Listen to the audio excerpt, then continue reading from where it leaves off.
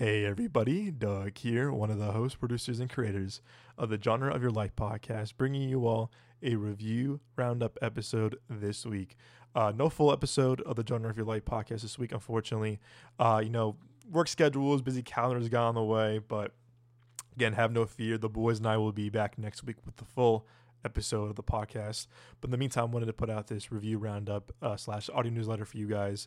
Again, as always, you can find the show on Spotify, Apple Podcasts, Google Podcasts, Amazon Music, or your favorite podcast platform of choice. We also have the full audio show on our YouTube page, youtube.com/Midway Avenue Productions.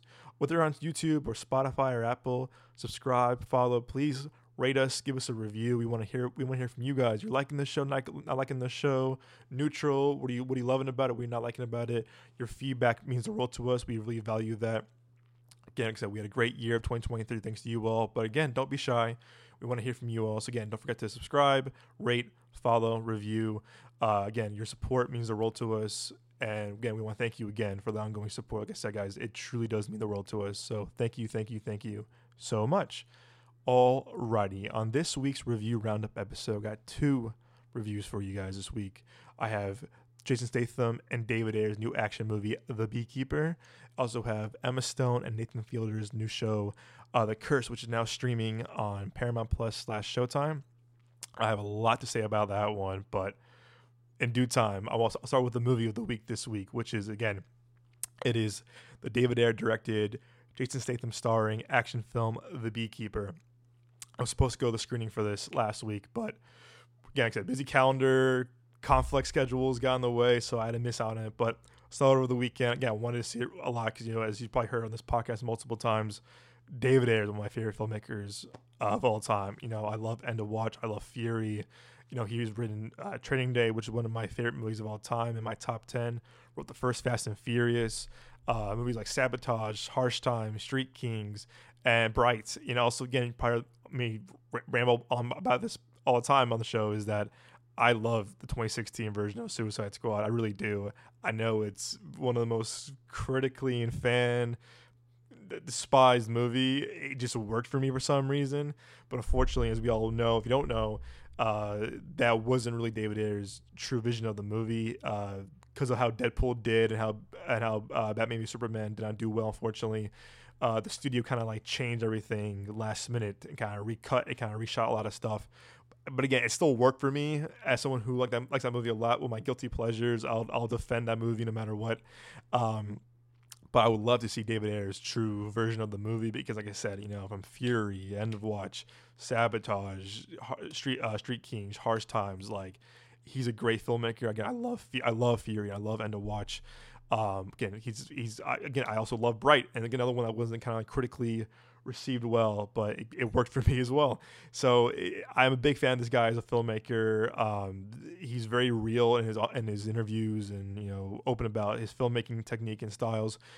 So I would love to see his version of Suicide Squad if it ever comes out, the Ayer cut as they're calling it. But who knows? Fingers crossed. But we'll see if it happens or not. But yeah, Beekeeper was coming out. I'm like, cool, David Ayer, one of the Ayer filmmakers, Jason Statham. Love seeing him kick ass and all those things. But if you probably heard our Expendables 4 review a couple of months ago, me and Nick tore that thing to shreds. And funny enough, a movie that we both didn't like whatsoever is our highest rated out of theater reaction on YouTube with over 30,000 views, which is crazy to think. But hey, you know what? We'll take it. But yeah, anyways, the Beekeeper, basically, Statham is, like I said, he's a beekeeper, and one day someone very close to him is betrayed and murdered, so he has to go on a revenge and figure out who took what from this person and how he can figure out where can he get vengeance and justice from. And it's the Hitman Underground assassin movie that's been done 100 times. John Wick, Equalizer, all those Liam Neeson movies. It's been done 100 times before. So you're kind of like, all right, I've heard that premise before. And I'll tell you what, this is definitely David Ayer. This is David Ayer trying to make a John Wick / Equalizer film. There's a lot of similarities of tone and action and kind of narrative choices. So if you're a fan of those movies, this is for you. I'm a fan of those movies, so definitely up my alley, that for sure. So but it's definitely nothing new or original to like kind of like rave about. But if you are a fan like the old school 90s 2000s action movies with a touch of like Equalizer and John Wick, this is the movie for you for sure. Again, too, this is David Ayer's first theatrical release since 2016, I want to say, with Suicide Squad. Bright went to Netflix, and that tax collector movie that I don't think I even saw personally. Maybe I watched it. I just can't forget about it. So maybe I don't love all his movies, but that was kind of weird because of COVID and things changing with like production people, whatever.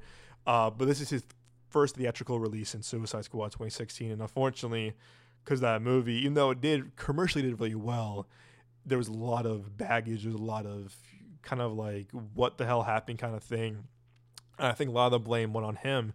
And if you watch the not Hot Ones, wrong podcast, the Real Ones with John Berthnall, one of my favorite actors, he had David Ayer on for like an hour and a half talking about his career, life, what happened with Suicide Squad. And it was a very, very open and very honest conversation. So you can watch it. I highly recommend it because David Ayer was very open about like what happened. He goes, "Hey, listen, like, Deadpool did really well. The studio did not test Batman v Superman, and because of how BVS was received negatively by critics and a lot of fans, minus our own very own Nick Johnson, who loves that movie, it was like, what's gonna happen next? So unfortunately, it was the victim of the next release was Suicide Squad back in August of 2016. So the studio goes, cool, we're going to reshoot, recut everything, and make it more fun, like Guardians of the Galaxy, and make it like Deadpool, because Deadpool came out a month prior to Batman v Superman 2016, back in February, and was a huge thing, as we all know. It was the biggest thing ever, biggest rated R movie opening of all time.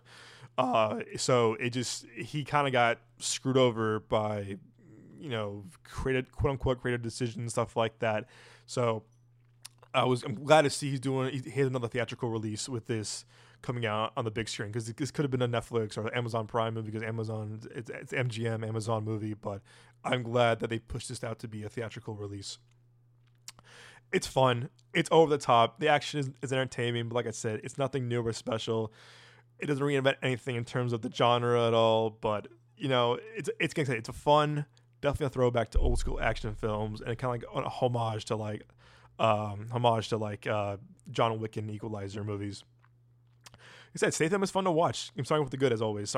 He's fun to watch. I appreciated that all the action was a lot more hand-to-hand combat instead of like kind of gunplay or gun fu as they call it in the John Wick universe. A lot of it was Jason Statham kind of hand-to-hand kind of combat, fist fighting, stuff like that. And I was like, okay, cool. We're not doing the typical pow, pow, pow, gunfight, hitting, whatever. This was definitely him kind of doing more like physical fight, like fist fight stuff. I'm like, oh, well, that's cool. I respect that because, I love John Wick movies. It's one of my favorite franchises of all time. Probably the best action franchise of the past 20 years, if you ask me. But I love the whole kind of like gunplay, gunfight, gun shootout action. But you know what? To take a step back, I was like, I do appreciate the kind of like smaller technique of the hand-to-hand combat, stuff like that, kind of like in your face, kind of like Jason Bourne in a way. There's a lot of action choreography that I movies now where I'm like, oh man, that looks so bad. It looks kind of fake. If you hear Chad Stahelski, the director of the John Wick movies, or David Leitch, who did Bullet Train, Atomic Blonde, Deadpool 2, he also did the first John Wick as well. You can tell like this looks edited terribly. This looks terrible. And I thought the action choreography and fight scenes were done very well. And I was like, okay, cool. I'm with this. I'll give a shout out to Emmy Raver Lampman. She really carries this movie. She has a lot to do in this, and her character, who's a CIA agent, basically is definitely a crucial part of the movie. Again, not spoilers. There's something that happens to her that kind of sets her on the path of like what she wants to accomplish. Similar to Jason Statham's character too. Like they both have their ways of getting justice. Some of them are morally correct, and others, not so much. It's kind of like the law. Like where does your jurisdiction end? And it's like her as a CIA operative, and Statham as this kind of hitman and retired hitman assassin kind of guy. They both want the same thing, but seeing two different perspectives and angles of where they're coming from is very interesting. I thought she was very good. Not familiar with her work as an actress before. I thought, she's doing a good job of kind of blending the fun and seriousness. of it all throughout the movie. And I was like, you know what? I thought when she was on screen, she had a huge screen presence of like she commands the screen, she commands the scene. She wants to kind of like put have her voice heard. And I was like, you know what? As an actor, I appreciate seeing that from an actor. I appreciate that because they kind of like know what they want to accomplish, and they kind of really kind of taking the script as their own. Uh, you know, I much as I kind of ratted on Five Nights at Freddy's. I'm a big Josh Hutcherson fan. I grew up this guy from Kicking and Screaming, Zathura, let's go Hunger Games, obviously. I like that he was a villain. I haven't seen him play a villain really, unlike ever. He plays a really good kind of nepo baby tech douchebag very well. Again, it's fun to see him back in mainstream movies again. I feel like since Hunger Games, he wasn't really doing much. Maybe that could have been his own choice, but I think with Five Nights at Freddy's now this, I like seeing him in more kind of quote unquote mainstream studio movies like this. So it was fun to see him kind of play a villain, but he's definitely playing like a nepo baby douchebag tech guy, which is kind of definitely fun to watch. But again, trying to keep this spoiler free, I really like how this movie kind of shows and explores that kind of metaverse in terms of like how easy it is to get information, how gullible people are. Like, oh no, I have a virus on my thing, or my credit card's been hacked, or what's my social security number? Like, unfortunately, even the era of cybersecurity and the advancement, development of that, we're definitely still seeing a lot of people just kind of gullible or kind of just like easy to believe fraud. And this movie definitely explores of like how quickly our information can be leaked, exposed, exploited, and or we're left with nothing. So I was like, wow, I kind of appreciated that. It is slight commentary on that. I'm like, oh yeah, because if you don't pay attention or have good passwords or have good internet or getting good cybersecurity, stuff is out there for anyone to get it. And I thought that the way it's introduced in this movie and how it kind of sets up the rest of the movie, I was like, oh, cool. I like that. I'm with that. It was very interesting and very cool approach to like the overall story, the overall mission that Statham goes on in his quest for revenge. Like the camera work a lot, actually. There's some really cool shots that David Ayer and his cinematographer chose to establish certain locations, and kind of like high intense scenes. There's a cool scene where Statham was in this kind of like this office building. There's really cool like lights behind him. The coloring is very kind of like it's very purple, it's very blue, but you don't feel like you don't feel distracted whatsoever. You do feel like the camera still is on Statham, and the colors kind of add kind of more seriousness and kind of like the focus on Statham whatsoever. But even like other office buildings or kind of like different set locations, like the coloring, the shots that he chooses from to like kind of like establish a shot and see where we are with the characters. I thought was very interesting, and I was like, oh cool, I like that. They're playing with different colors, like they're playing kind of with like the different tones and ambiances of different shades, different kind of like mood, stuff like that. And I was like, oh, good for David Ayer and his cinematographer, kind of taking that kind of like artistic and creative approach. Although it's not really an quote unquote an original, it's not a movie that's based on any kind of IP or pre-existing material. It is a quote-unquote original movie, original script, but like I said, it's not really nothing original that we've seen before in other action movies like this. But I really do appreciate that Amazon and MGM, it was committed to giving this a full-on theatrical release. Again, with the era of streaming still kind of the rising, and the more people more comfortable staying at home watching TV shows and movies, whatever. This really could have been Amazon Prime streaming movie, like whatever. But I'm really glad that I saw this in theaters because, I didn't love the movie, but I still like that it shows the commitment from the studios, like a big studio like Amazon and MGM, still fully committed to the theatrical experience and still giving this a wide release. Not limited, 1 week only, 2 week only thing. They put this movie out in all major theaters, IMAXs, premium large formats, Dolby, Cine Capri, whatever. And I was like, to me, I'm like, cool. It's very rewarding, even though for a not original, somewhat decently budgeted movie, MGM Amazon still shows their commitment to theatrical wide release. And I'm like, cool. I like that. It makes me kind of very hopeful and very optimistic for the future for the other movies. So they did the same thing with Saltburn and Air, but I'm glad that there's still a trend that they're still committing to and still very investing in this. So I was like, cool. As someone who loves movie theaters, loves the theatrical experience, I felt really at ease that they still commit to these types of movies for the big screen. And I was like, hats off to both Amazon and MGM for that. That's all I was gonna say in terms of like it's pros. Again, as much as I love just Statham doing his thing, I love David Ayer.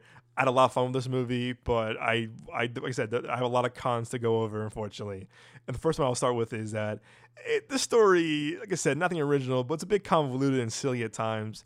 It gets a little ahead of itself and kind of has a hard time not trying to be corny or cliche, like the kind of throwback to those old school action movies.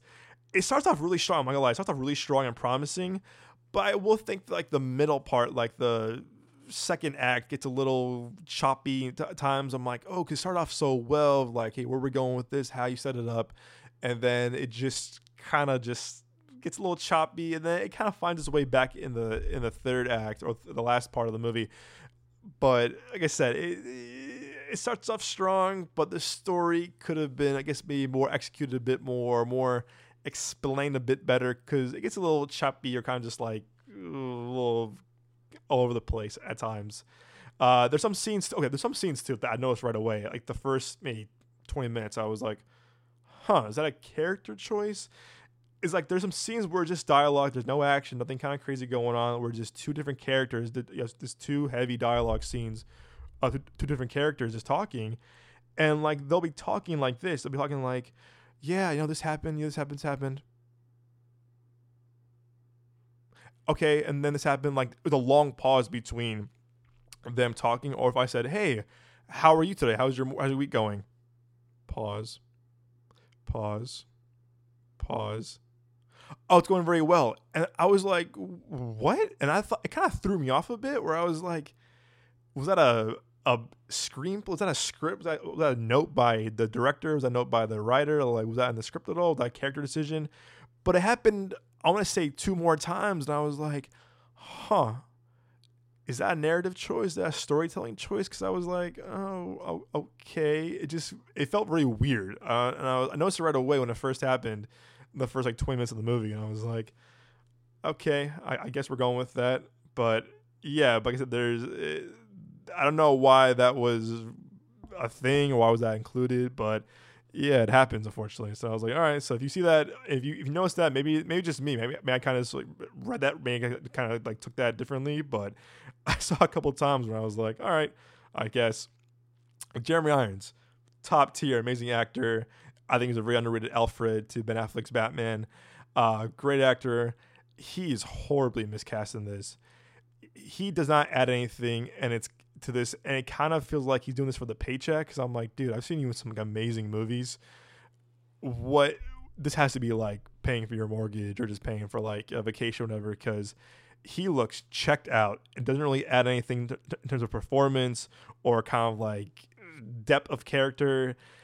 This role could have been played by like anyone, not even like a high profile actor. It could have been like someone who's kind of like a seasoned, veteran actor, or like no one's like, or not a big name. But I'm like, cool. You have Jeremy Irons. I was like, all right, that's pretty good actor. He's the original Scarf, obviously, and he's the villain in the third Die Hard. He's a lot. He adds a lot to his roles, but to me, I'm just like, he's kind of like sleepwalking a lot in this. So I'm like, there's a few scenes where like he's definitely trying to like kind of like be kind of like this certain way, but I don't think he was given anything, any good or any real good material, and he seemed just bored. Like the whole time he was like, okay, I'm going to do this and don't do that. I tell you this and this is why that. Like the way he like when he was like trying to express or show like anger or frustration, it was very dull and very monotone. I was like, yeah, this seems like he was kind of checked out from the beginning or doesn't really believe in this material that he was given. So I was like, okay, I guess we're going with this, I guess, question mark. And he tries to explain like what beekeepers, I guess no spoilers, obviously, tries to explain what beekeepers are to like a team of like, evil henchmen or whatever. And explanation is very odd. It doesn't really add anything or help explain anything. It could have been a script thing too, or a directional choice. But like the way he kind of explains it is so like lackluster and so uninteresting. I'm like, you're supposed to like tell these guys who you're up against and why Statham is so why he's so like the way he is, like why he's so dangerous, and it just comes off like, okay, that's it. All right, it didn't seem menacing or kind of cynical at all. You're like, all right, it is what it is. There's an actor in this who I thought, I mean, I don't want to talk badly about this guy. He could be great in other things. But Bobby Nadiri, who plays a CIA agent to he plays the CIA partner. He plays the CIA operative. He's a partner to Emmy Raver Lampson's character, and this guy has no emotion. Oof! Like whenever he's on screen, I was like, do you even want to be in this movie? Like he's monotone throughout, and there's a scene where like he's being held at gunpoint. He goes, I have family, don't shoot.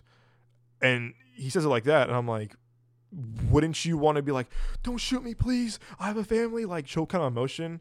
He was like the whole movie he's like, okay, let's go over there. Oh, the CIA operative's here, let's call him. Okay, it's your turn, call me back. And that's his entire performance. And I was like, dude, what you want to be here? Like, show some emotion, man. And again, it was just like, okay, we're going there, we'll be in 5 minutes, I'll see you there. Cool. Yeah, I know you telling me, not a good idea. And that's his entire performance. And watching this in my head, I was like, I gotta write this down after the movie, because I'm like, bro, what? Like, I just didn't get. I don't know. Like, I mean, if you were being held at gunpoint in a movie or in real life, you would be like, show some kind of like emotion or kind of like, please, like, please have mercy, whatever. I have a family, don't shoot. Like, that's how he sounded. I'm like, what? It's so bizarre. And I don't know if that was how he was written or that's how he interpreted the character. That was an acting choice, whatever.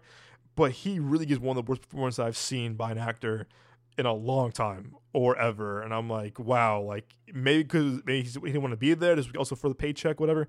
But man, he had really hit him, and Emmy's character had they had no chemistry. I did not buy them as partners at all. And the whole time I'm like, dude, you're in this movie, man. Show some kind of like range or kind of emotion. Don't be monotone the entire time, because it's very like, you're not adding anything. You're making the movie even more boring. But like, yeah, I don't know. That's how I saw it as character and his just overall his performance. For a rated R movie, there's not a lot of blood. This is more of a nitpick, obviously. You compare like a John Wick or Equalizer or whatever, or there are rated action movies. I was kind of surprised. I was like, for a rated R action movie, there's not a lot of blood, quote unquote blood, or kind of like typical stuff. But in the third act, there definitely is the final like shootout, final like big action piece. There's a lot of it, but I was like, I was kind of surprised that they didn't really like make it like the total like typical rated R action blood violent movie. It was kind of more subtle at times up until the third act. So I was like, interesting. I wonder why that was like maybe more because of like a direction, maybe a choice from David Ayer, from his stunt team, his visual effects team. But I was like, I just kind of like thought like, compared to other rated R action movies like this, the blood is very tame at times. I was like, okay. I think this movie, what to me, I think the biggest con I have with this movie, unfortunately, even though I did have fun with it, was that I think the movie moves too quickly in terms of pace. It doesn't really establish anything, kind of jumps right into everything. Like the inciting incident happens, boom, boom, boom, boom, boom, you're there. It's like there's not a lot of time to like kind of develop and build up like Statham's character, his backstory, or like kind of like where he's at mentally, and it just kind of starts and it's like, cool, and here's the movie. And I think a lot of people wouldn't mind with that, but I do think the movies like this do deserve some kind of like time to breathe, or some kind of good like build up. Like, again, I hate using this example again and again, but like John Wick, for example, the first one, boom, boom, boom, boom, boom, and then boom, like all that build up. Even the second, third, and fourth movies, like there's still a bunch of build up, kind of like in between, enough to like kind of keep it engaging. Or Equalizer, of course, the first one is a great example. Starts off, where he's at, who he is, bum, bum, bum, bum, bum, and it gave us enough time to like breathe and be with the character first. And then compared to this movie where it's like, okay, you see Statham, Something happens right away. Boom. On his mission for quest, on his quest for vengeance and rate and justice. Like, okay, it's moved really quickly, and I think the pace kind of hurt this movie in a way of like, you guys have let breathe, let us be invested first, and then go from it. It just kind of felt like you kind of throws us in there like, here you go, action movie, boom, boom, boom, boom, boom. And that's again, I don't want that, entirely, but it's just like it just would have been nice to have like some time to breathe. Once Statham does his kind of like his first hit, like it just again like I could have used some backstory, some kind of story beats first to get to where we are now. But once he does his kind of first hit or first mission, whatever, things kind of go and go and go. And there's not a lot of time for him to. It's kind of like once he does his kind of first hit or mission, like I said, he's already like most wanted man, top of like the most wanted list. CIA knows who he is. They go after him. And it's like, or he's wanting to be caught right away. And you're like, there's no suspense or like thrills of them trying to figure out who he is. It's just like, it's like boom, boom, boom, boom. Go get him. All right, this, that, blah. It's like, don't you want to like have it breathe? Don't you want to have it like kind of just like this like naturally build it up instead of like boom, boom, boom, boom, boom. I think this movie could have stopped and like breathed a little bit and then worked away into like kind of like figure out who he is. Because right away he's already top of the, again, like I said, he's top of the most wanted list. He's already like CIA already knows like he's on like the most most dangerous man in the area now. It's like, oh, okay, it's fine, but there should have been more time to let this breathe and kind of just like get there before just throwing it all in at once. There's times where it just needs to breathe a little bit, let it sit. And there are scenes that kind of just feel necessarily long or a bit dragged out. This is only an hour 45-minute movie. It's not too long, but there's scenes where it kind of makes the movie kind of feel longer than 2 hours. And it's just like I think a lot of it comes from the pacing, like the kind of uneven pacing of the movie. Another actor that I will say I'm trying to find his name right now, but he plays the deputy director of the CIA in this. And he looks so bored. I'm telling you, this movie, like, there's a lot of actors like that just look so like bored out of their mind, or is it kind of them just doing this for the paycheck? Don Gillett, he's a deputy director of the CIA. My man looks so bored the entire time. He's called into the CIA office, gets information, goes, okay, what do we know? Okay. But why? But how do you know that? Okay. And then leaves. That's it. Like that, and that happens in person, on a Zoom call, and then towards the end too, where it's kind of like a big reveal of what happens to first certain characters. And I'm like, wait, huh? It's like he gets the information, he's there, and he's like, okay, but very kind of gets a little combative, kind of wants to rebuttal with his CIA operatives, and then leaves. And people were laughing what happened the second time. They're like, someone in the audience goes, he did it again. And it was very bizarre. Again, that could have been a direction note, that could have been in the script, but he just looks very bored. He looks bored out of his mind and has like no sense of urgency. He's just like, okay. But and then he was kind of like disappointed with his operatives finding information. Like, well, you know that. Okay, I'm leaving. It's like, what? Like, you're supposed to be the deputy director. Like, have some kind of like some kind of involvement or kind of like involvement to the story or involvement to the case whatsoever. But there's none of that. And I was just like, huh.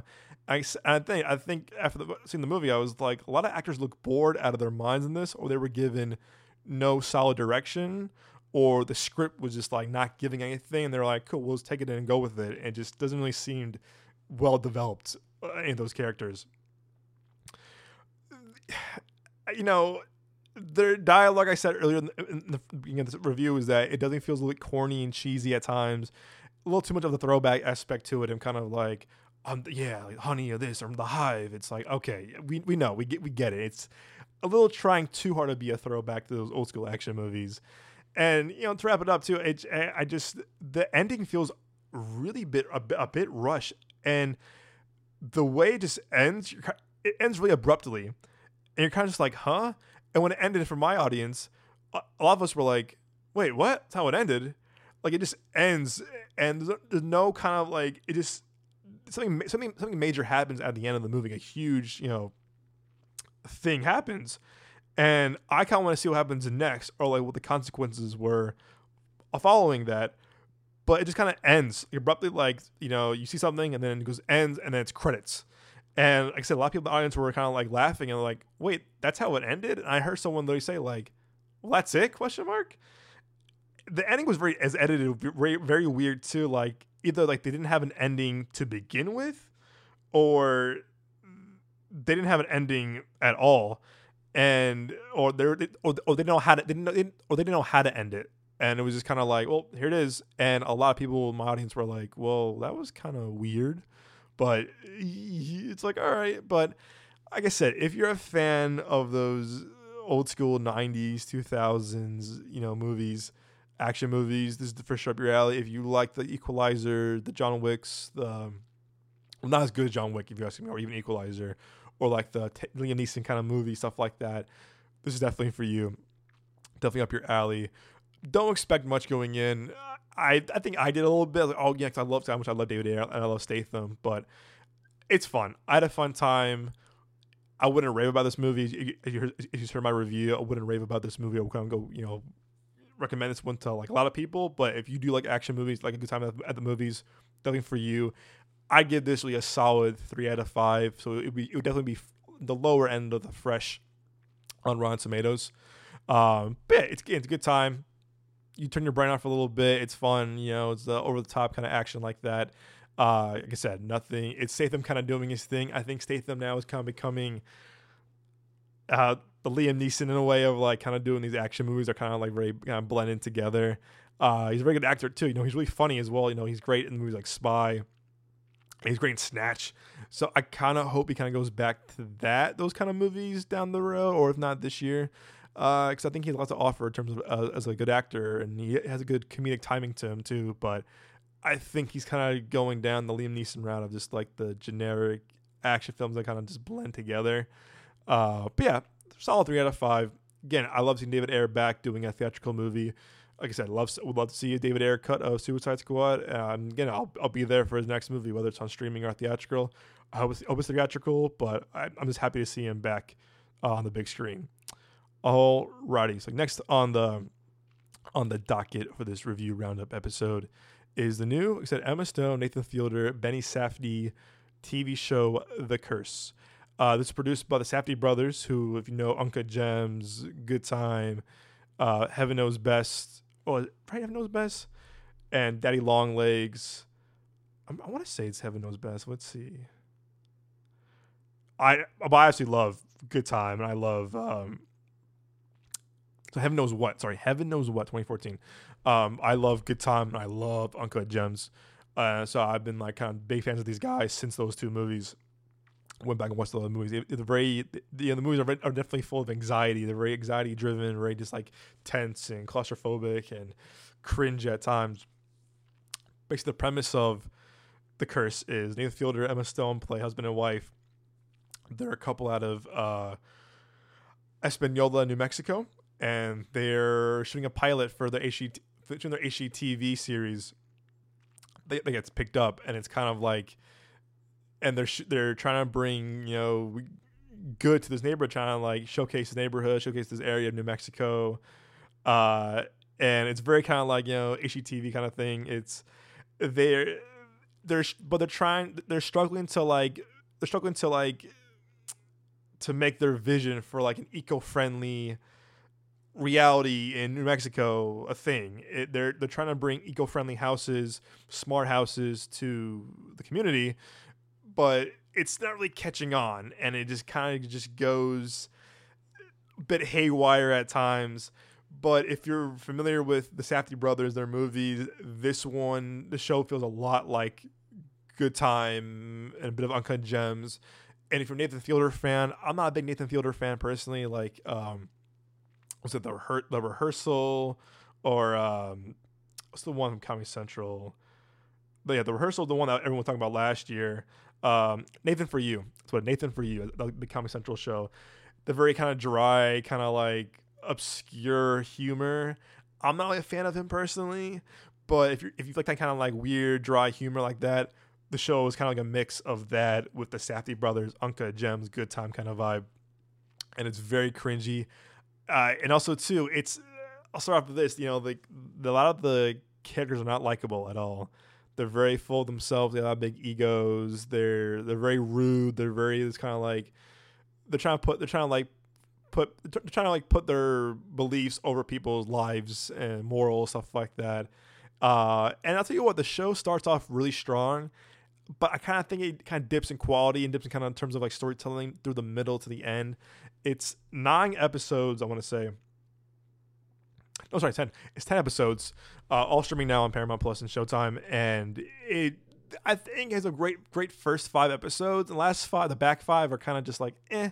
'Cause a lot of things that are introduced don't go back to like they don't get back to it. They don't kind of like go they don't kind of bring it up again. They don't kind of like dive deep into that. It's funny, but it's a very uncomfortable, cringy kind of humor. And there's a lot of just like, wait, huh? Wait, what? And it's a lot of like head scratching. You're just kind of like, wait, how would that make sense? And wait, what? And the tension between Emma Stone and Fielder is kind of uncomfortable to watch at times. Cause you're just kind of like, because after the show gets picked up, it's very just kind of like, this is that, whatever. And they're trying to like kind of do some unspeakable things to kind of get their show on air and popular and stuff like that. Also dealing with the kind of like struggles of their marriage and things going on. And it's a very odd show. And Benny Safdie plays the producer of the show, in a wig and a kind of goatee thing. And he's one of the producers and creators of the show as well. But there's a lot of uncut gems, Safdie brothers vibes, good time vibes in the show. And everyone was talking about this ending. Again, it's also non-spoiler. The ending really makes no sense. And again, as you probably heard me 1,000 times on this show, is that I don't like shows or movies that have no real explanation on things. And stuff like a Nope or an Us, I can like interpret my own thing. I can appreciate that. But with this, the ending for this really makes no sense. And I'm just like, wait, what? And when I watched it, I was like, wait, huh? And it kind of frustrated me where I was like, as a viewer, I was like, why? Like, that really added nothing to the story or made any sense whatsoever. And a lot of the critics, other reviews were saying, oh, this is hilarious, it's so funny. I didn't think it was that funny. I thought the ending was very bizarre and very just like, kind of pissed me off. I was like, this is how it ends, really? But yeah, there's a lot of it's a very dark show. People are saying this is a horror show. No, I would not say it. It's definitely like dark comedy thriller at times, because there are funny things that you can laugh at out of like cringe, out of like uncomfortableness.